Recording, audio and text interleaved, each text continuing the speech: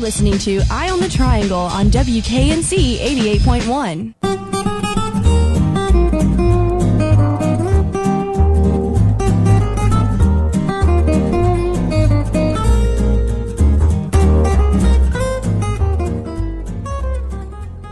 Good evening and welcome to the January 24th edition of Eye on the Triangle. I'm Nick.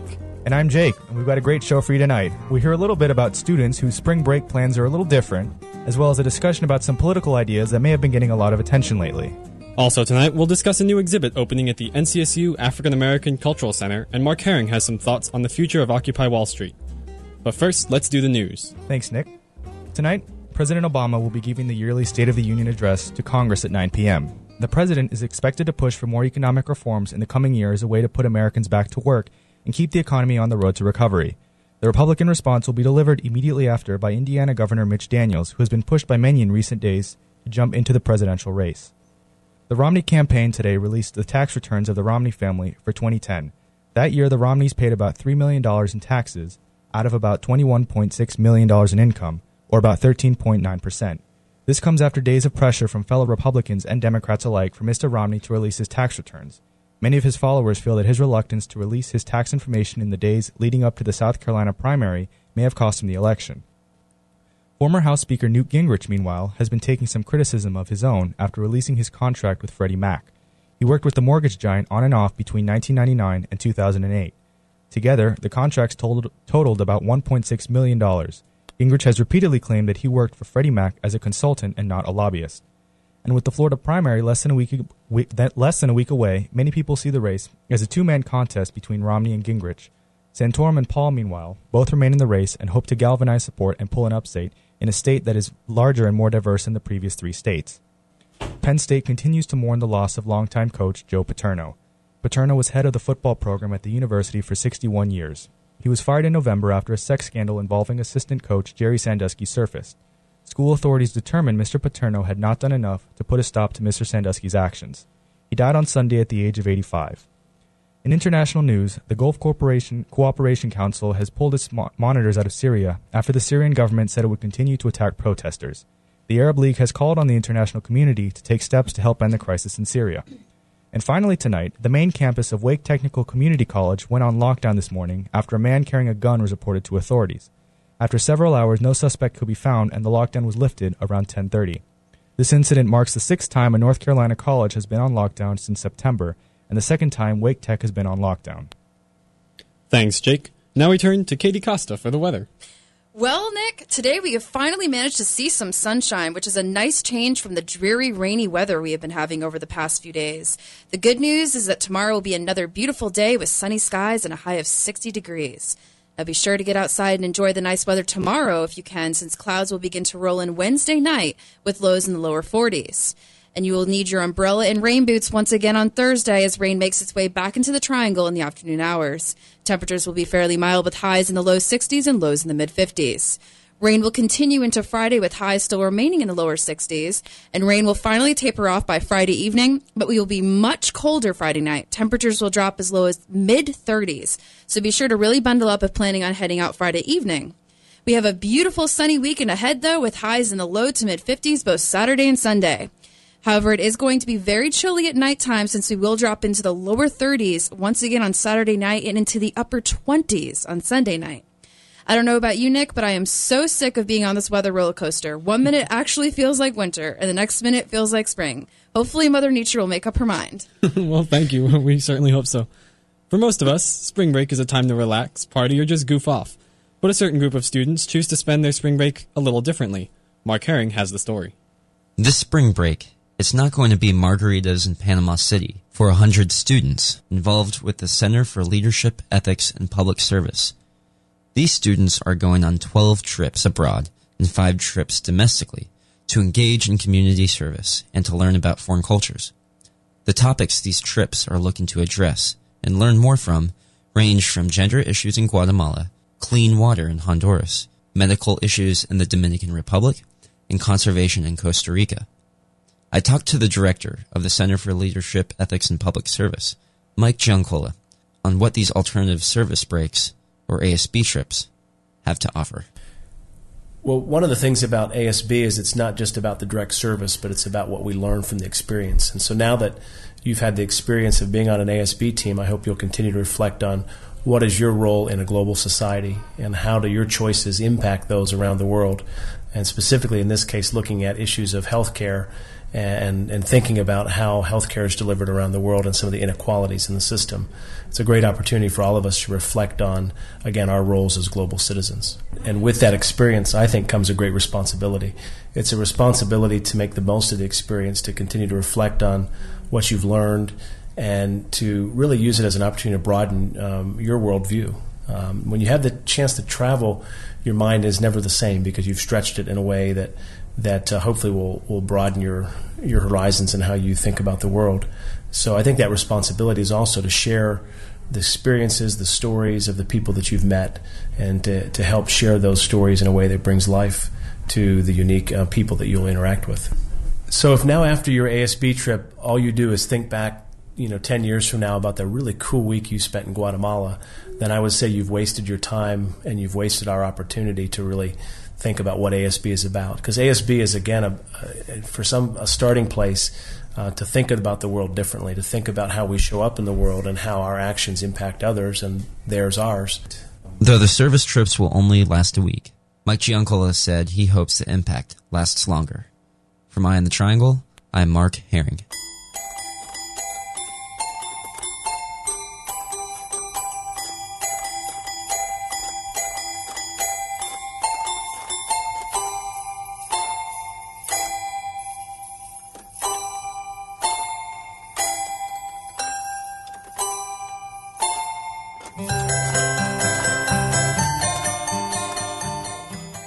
A new exhibit at the African American Cultural Center in Witherspoon is opening next week. The Too Black, Too Fast exhibit runs through April 2012. Nick Savage has more.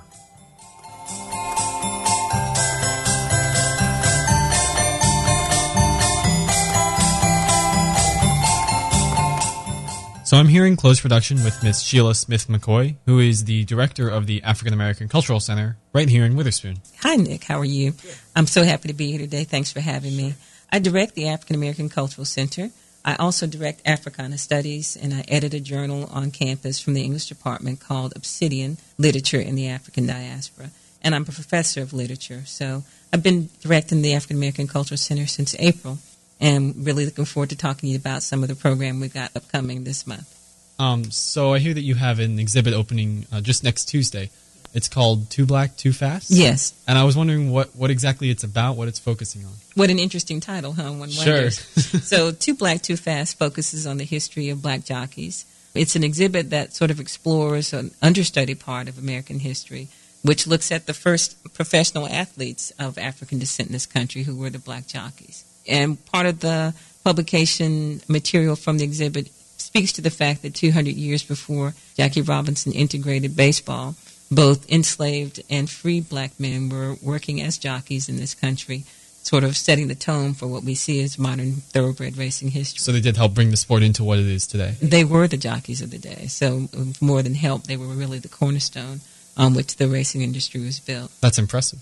So who are the artists and what was their inspiration behind this? One of the lead artists, the person who sort of put together the team, Michael McBride, has a long history of doing work not only on African American themes, but he's traveled quite frequently to Ireland, to Barbados, to international artists. And he has an interesting technique that he uses in color block prints that end up becoming a full image. He's originally from the Midwest and is focused now in Nashville, Tennessee. But the exhibit came about from a conversation that he had when someone asked if he'd ever done anything on this history. And that's when he realized there was nothing done on the history, nothing out there, and he sort of put together the exhibit from there. One of his long-term friends and partners, James Thrillkill, who is well known for his work in jazz murals, and he's done murals, in fact, in South Africa, is also a part of the exhibit. Both of them were the artists who did the paintings for the exhibit, but they're joined by a third artist, George Knock, who's a former NFL football player, and he is the sculptor for the exhibit. So he's contributed several bronzes to the other artifacts that are a part of the exhibit. So the primary medium for the exhibit is sculpture? It's painting and sculpture. So the exhibit opens next Tuesday, and there's a reception? Yes, there's a whole slew of events established around there. First of all, if people are interested in previewing the exhibit before our panel discussion and before the original opening date, then they can view that exhibit starting about 5 or 5:30. At 6 o'clock, we'll be welcoming our guests in the Washington Sankofa room downstairs, room 126. And there we'll have, as panelists, not only Michael McBride and George Knock, but we'll also be joined by part of the team that's going to take this information and make it into a documentary film. Carolyn McDonald will be a part of the conversation there, as are members of the African American Cultural Center staff. And then we'll have a moment where people can have a reception and enjoy a light repast, and then we'll go up and see the exhibit together. So we'll end at 8 o'clock, and the doors will open at 5:30. We hope that you'll be there, and we hope that this reaches so many students who would want to come learn more about this part of our history. The exhibit will actually be with us until April. All right, I'll have to stop by and see it. Thank you for coming in today. We appreciate it. Thank you.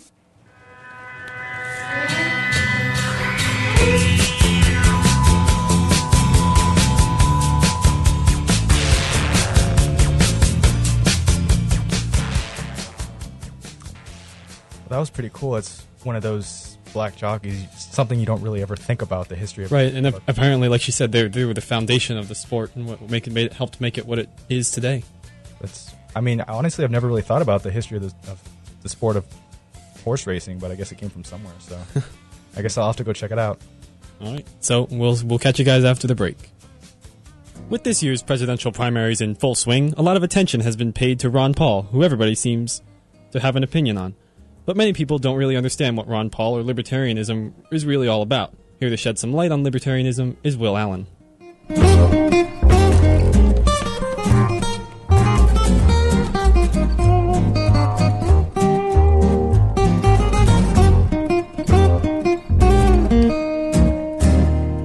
Good evening. My guest tonight is Alexander Gill. Mr. Gill graduated summa cum laude from Tulane in 2005, taking degrees in economics, mathematics, and political economy. Upon graduation, he went to work as an investment banker, spending his first 2 years underwriting mortgage-backed securities for a major Wall Street firm. He then spent the next 2 years as an advisor to the liquidation of Lehman Brothers Holdings following their cataclysmic bankruptcy, the proximate cause of which was none other than toxic mortgage-backed securities. The irony was not lost on Mr. Gill, who soon came to deplore what he describes as the institutionalized moral hazard that he witnessed in the financial sector. In response, he took the drastic step of becoming an economist, returning to school to begin his doctorate in 2009. The loss of the financial industry has been the gain of North Carolina State, where Mr. Gill currently lectures in Principles of Macroeconomics while pursuing his dissertation. He is a member of Phi Beta Kappa, a recipient of the Murphy Prize in Political Economy from Tulane, and a committed libertarian for the past 13 years. In 2010, he founded the Austrian Economic Forum, about which we shall have more to say in due course. Mr. Gill joins me tonight to discuss the future of the libertarian movement in America, a topic which one can hardly address without mentioning Texas Congressman Ron Paul, who throughout his recurring presidential campaigns since 1988 has positioned himself as the standard-bearer of libertarian ideals. I should like to begin by asking Mr. Gill to assess the impact of Dr. Paul's current presidential campaign on the future direction of libertarianism, for good or for ill.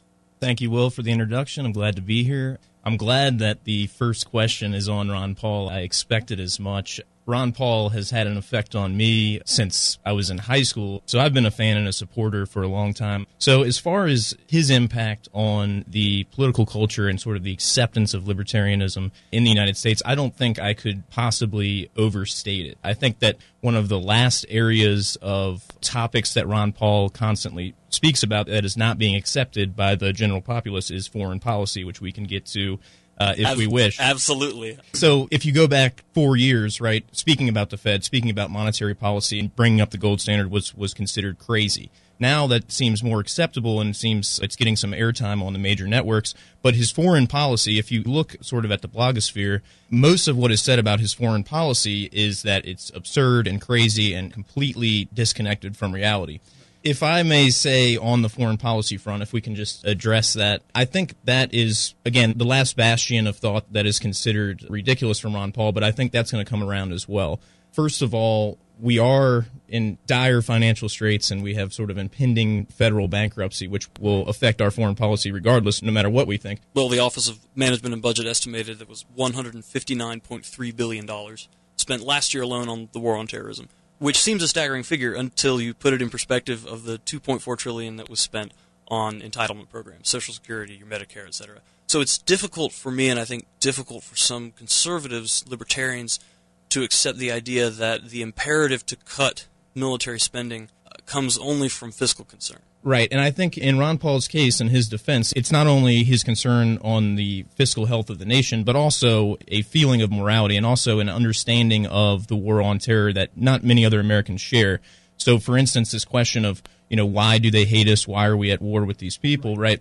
Ron Paul is one of the few nationally known political figures who's willing to embrace this idea that perhaps it's not because we're so free and prosperous that these individuals in the Middle East seek to do us harm, but perhaps it is our meddling in their affairs, constant droning. Do you agree with the position that we ought to roll back from being a significant military power in the world, a global military power?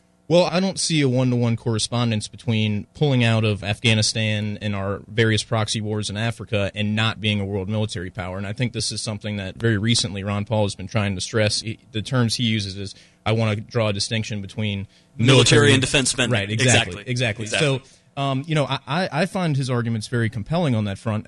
Explain the difference between being a global military power and having global engagement in military affairs. Having, for example, operations in Afghanistan, supporting allies in Africa, Southeast Asia, Europe, all over the world. What is the substantial difference between the two? Because to a traditional libertarian, well, I should preface that with noting that Mr. Paul has been around since 1988 as a libertarian, so I hardly can claim to be more traditional than he. But to many conservatives and libertarians, it is readily apparent that the United States has a vested interest, a strong national interest, in the maintenance of free trade, in the maintenance of free lines of communication around the world. And it's equally evident that those things would be impossible to maintain without a strong Navy, a strong Air Force, a strong ground force located around the world and ready to respond to acts of violence and confiscation. Right. In that context, you could even make the argument that our global military presence is the inevitable consequence of the free trade and open markets that have been propounded so keenly and so rightly by libertarians over the past several decades. Right, and certainly we've benefited as a country from this globalized trade, and we certainly have gotten many benefits from our trade with China. I don't know if it's an inevitable conclusion that in order for our trade to proceed safely, that we need to patrol all the world's waterways and so on, and that we need to... Well, that's self-evident, though. I mean, it was said as long ago as Venetian times that who has his hand on the Straits of Molucca has his hand on the throat of Venice. The same goes for the Strait of Hormuz and the Suez Canal and the Panama Canal and other waterways of that nature. And so many people believe, as you seem to, that the Strait of Hormuz would be under the control of the Iranians, and that free trade wouldn't proceed without our naval presence there. Well, as evidenced by the most recent confrontation when they threatened to shut off the Strait of Hormuz. Right, and I would just say that to conclude that Iran's actions in the Strait of Hormuz currently represent their trade policy is somewhat misleading, because in the context of the warmongering of ourselves and Israel and the threats... Well, no. Before you go accusing us and our allies of warmongering, you have to consider that Iran's foreign policy, their trade policy, is entirely sublimated to a foreign policy of aggression, to a foreign policy of systematic destabilization of the region. Now, even before you get to Israel, even before you get to the United States, it's difficult to deny the fact that the regime in Iran depends upon subjugating its people, depends upon suppressing internal dissent, and one of the ways that they do that is through a hawkish military posture, a hawkish foreign policy posture, to which their trade interests are but a tool by comparison. If we could just wrap up sort of a discussion of Ron Paul's candidacy from a practical standpoint, putting aside for a moment state-level political activity, do you see the future for libertarian reform of the federal government, as Dr. Paul evidently does, lying within the Republican Party right now? Yes, I don't see a feasible exit from a two-party system. I think when you get involved in the local campaigns, for instance, if you were to head up a campaign for the campus neighborhood, you would quickly find out as you went to GOP party events, you would quickly realize what kind of power the parties have in our political process. And if you look at laws across the states of getting on ballots and funding laws and all these rules, it starts to become pretty clear that the two-party system in this country is entrenched. And if you believe, like Ron Paul evidently does, that internal change is possible, I think that's really the difference I see between the Occupy movement and the Ron Paul movement is the Ron Paul movement thinks they can make these changes within the system by winning elections, and the Occupy movement has no interest in that and simply wants to overthrow it from outside the system. And I'm not ready really to say which one is right. Let's move on, if we could, to taxation and to tax reform, which is a central plank of the libertarian reform policy. Do you oppose only the present income tax system, which most conservatives oppose for its high rates, for progressivity, for the withholding process, and so forth, or do you oppose the principle of collecting tax on income? I, along with most libertarians, view a person's income that they earned with their own labor as an extension of their ownership of themselves. So I view taxation of income, especially before that income is given to the wage earner, right? You know, the payroll tax is especially insidious. Right, exactly. So I, along with Ron Paul and most libertarians, view the income tax as a violation of property rights and as a threat to productivity and capitalism in general, right? You're creating new incentives in the economy, especially with the progressive income tax. Now, speaking as an economist, right, that most of the alternatives given by GOP candidates over the past 25 years has somewhere had a flat tax from Herman Cain to Steve Forbes and so on. And the problem with that, speaking just as an economist for a second, is the sales tax is regressive. So it's one thing to get rid of the income tax that's progressive, but especially in a representative democracy, to impose a flat sales tax is very difficult because, as long as poor people are spending a greater amount of their income at the retail store buying food on and inelastic and so goods, on, right? Exactly. Then we're essentially hurting the poor and taxing them. And you run into the same philosophical objection as exists to progressivity, namely that it doesn't constitute equal treatment under law. Correct. Right, and I do believe that's a problem, and to the extent that the sales tax is different than the income tax because you in a sense voluntarily pay it when you choose to buy something that's a hairy philosophical. But that's precisely the problem, right? The degree to which the purchase is voluntary differs from income level to income level and from individual to individual. Therefore, there's no way that a sales tax based system could ensure equal treatment under law. Certainly, and even Ron Paul. Most libertarians aren't anarchists, so we do want funding for the military and police and the courts and so on. So there has to be some source, and this is a problem. So when Dr. Paul said on the debate stage a few weeks ago that when asked what the income tax rate ought to be, and he said 0, how would you fill in the blank after that? What would be, as you see it, the least evil or the best alternative to the income tax? I think any proposal is somewhat arbitrary. If I were running for president, I would propose a flat import tariff and forego the flat sales tax and forego the income tax. I wanted to touch on one last topic before we wrap up. Beyond the liability of foreign policy isolationism, it seems to me, though, that libertarianism faces one other threat, which is far more serious, and that is a moral threat from something that observers, including David Boaz of the Cato Institute, have characterized as a kind of atomistic individualism, a worldview which I think you're familiar with that begins with the premise that because markets and the invisible hand of markets compel self-interested people to benefit the public good, that therefore we should discard all social sanction of charity, we should discard all social sanction of kindness, and encourage each person to pursue only his short-term material self-interest. So I just want to ask you, in your view, what is the proper role of charity and virtue within the libertarian worldview?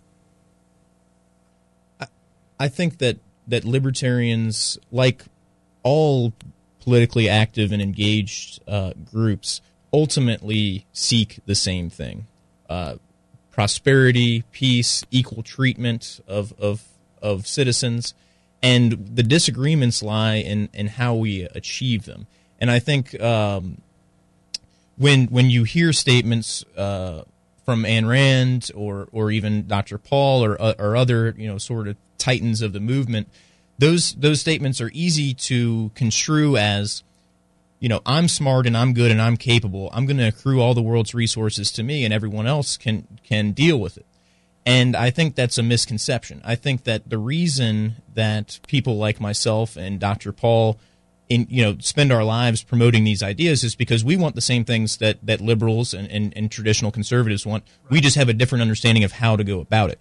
We have a different view of what made America prosperous and David Boaz, who you brought up earlier, he was actually my introduction to libertarianism, and I read his book, Libertarianism, a Primer. And there's a statistic in that book that it's somewhat dated now, but in 1994, like 96% of the people that lived beneath the poverty line in the United States had a color television. Okay, so the question is, what does that? How do even the poorest people in our society get quality entertainment or whatever you want to call it? Is that because of welfare, or is that because our society is so productive and so rich that we have so many resources to go around that even the poorest among us can have some of modern life's luxuries? And I'm concerned about the lower classes in this country as much as anyone else. I just have a different approach to going about it, and so does Ron Paul. And so it's not that we want to deny people health care, deny people a living wage and so on. It's just that we view the only way to do that in a world of scarce resources, the best way to achieve these goals is to let people be as productive as they can and make their own decisions, allocate their labor to where they think they're most efficiently used, and then we'll have the best society we can. Certainly there will always be people hungry in the world. We're just doing our best to make that number as small as possible. I regret that we're nearly out of time. If you have enjoyed this discussion, I encourage you to attend the next meeting of the Austrian Economic Forum this Friday, January the 27th at 4:30 p.m. in the third floor boardroom of Nelson Hall. I should like to conclude by asking Mr. Gill to briefly describe the activities of the forum to our listeners. So the Austrian Economic Forum meets once every 2 weeks on Friday afternoons, and we discuss a different reading, a different paper every time. There's usually a discussion leader, but there doesn't have to be. But the purpose of the group is to supplement the economics education for NC State students and other students around the Triangle, and so that they learn mainstream economics and so on in the class, but they have a formal opportunity to learn unconventional approaches to economics, and we think that it's really improved our curriculum at the school, and that students are getting a lot out of it. Thank you very much for joining me. My guest has been Alexander Gill of the Austrian Economics Forum at North Carolina State University. For 88.1 WKNC, this is William Allen. Good night.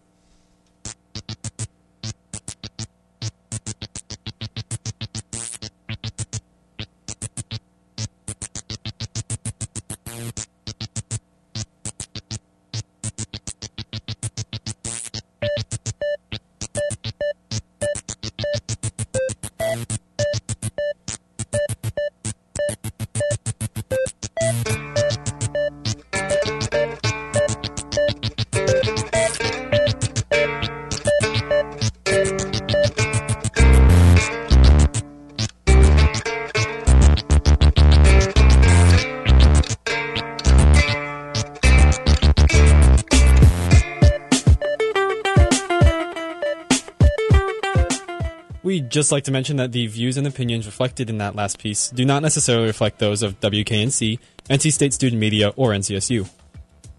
The Occupy Wall Street movement has been out of the news for a while now, and Mark Herring has some thoughts on the future of the movement born in Zuccotti Park.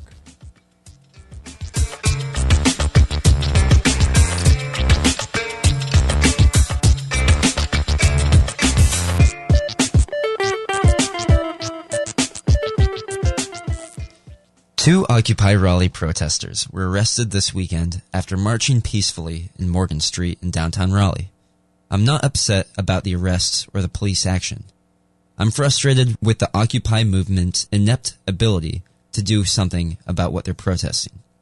I abhor corruption of any sort, and I too am frustrated by the lack of transparency in Wall Street.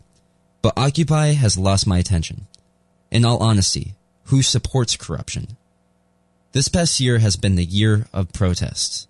From Tunisia to Bahrain To those demanding democracy in Russia, protesters have confronted social injustice, and many of them have made a tangible change and inspired others. Time magazine did not award a Person of the Year for 2011, but rather dedicated it to the activists who worked for a more democratic society. These people had charisma, their desires had deliberation, and they stood behind a common goal. The Occupy movement has ignored this. Occupy has not proven to be a credible organization, and they have not provided thoughtful insight or recourses for consideration. The Berliners of 1989 rallied to unite their country, and the Egyptians this past year overtook Tahrir Square to rewrite their futures. But occupiers have not only upset the people who they're occupying, they upset the public instead of inspire them. Though I do not support the Tea Party, they took action, set goals, mustered support, and put representatives into power. Though Occupy may be protesting the excesses of American democracy, the movement can't shun the institution completely. Though Occupy may be protesting the decadency of Wall Street, fair and monitored capitalism may be the remedy to promote socioeconomic progress. With national and state elections only months away, I would suggest to take civic action through the democratic process. And as university students, our objective is to study and eliminate the flaws of the current system, not camping out in our bankers' or government officials' backyard and rejecting their authority. Though we're all fed up, let's do something about it, instead of literally sitting around and whining.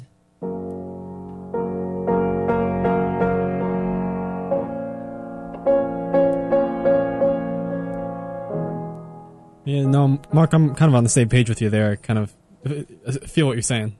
Okay, I'm glad you understand. Makes a lot of sense. I agree, because when you first heard about this movement, you thought, oh, well, finally someone that feels like me is standing up and saying something. But then kind of like everyone feels like me, so who are you really protesting against?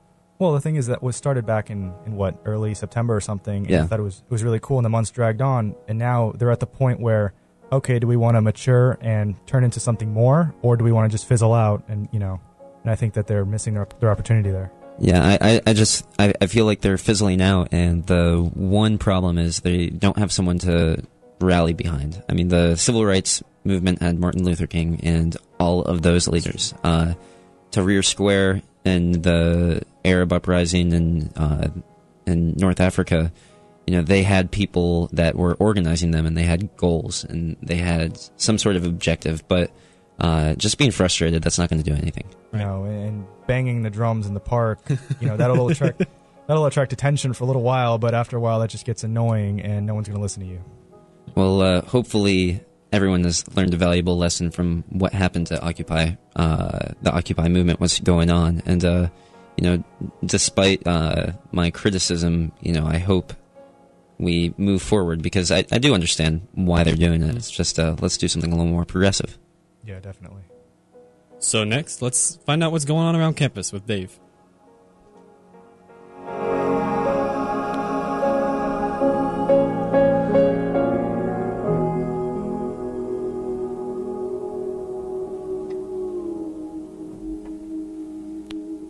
Hello, I'm Dave with this week's community calendar.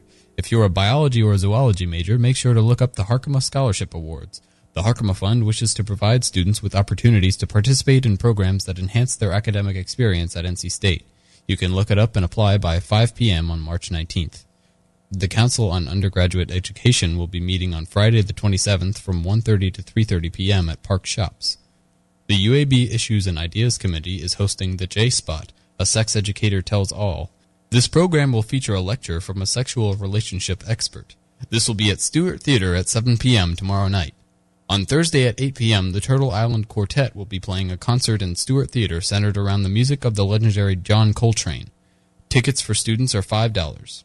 And last but not least, the Witherspoon Student Theater will be showing Real Steel, Donnie Darko, and The Thing this weekend.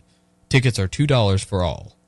If you need more information about any of the things I've mentioned, check out the calendar at www.ncsu.edu.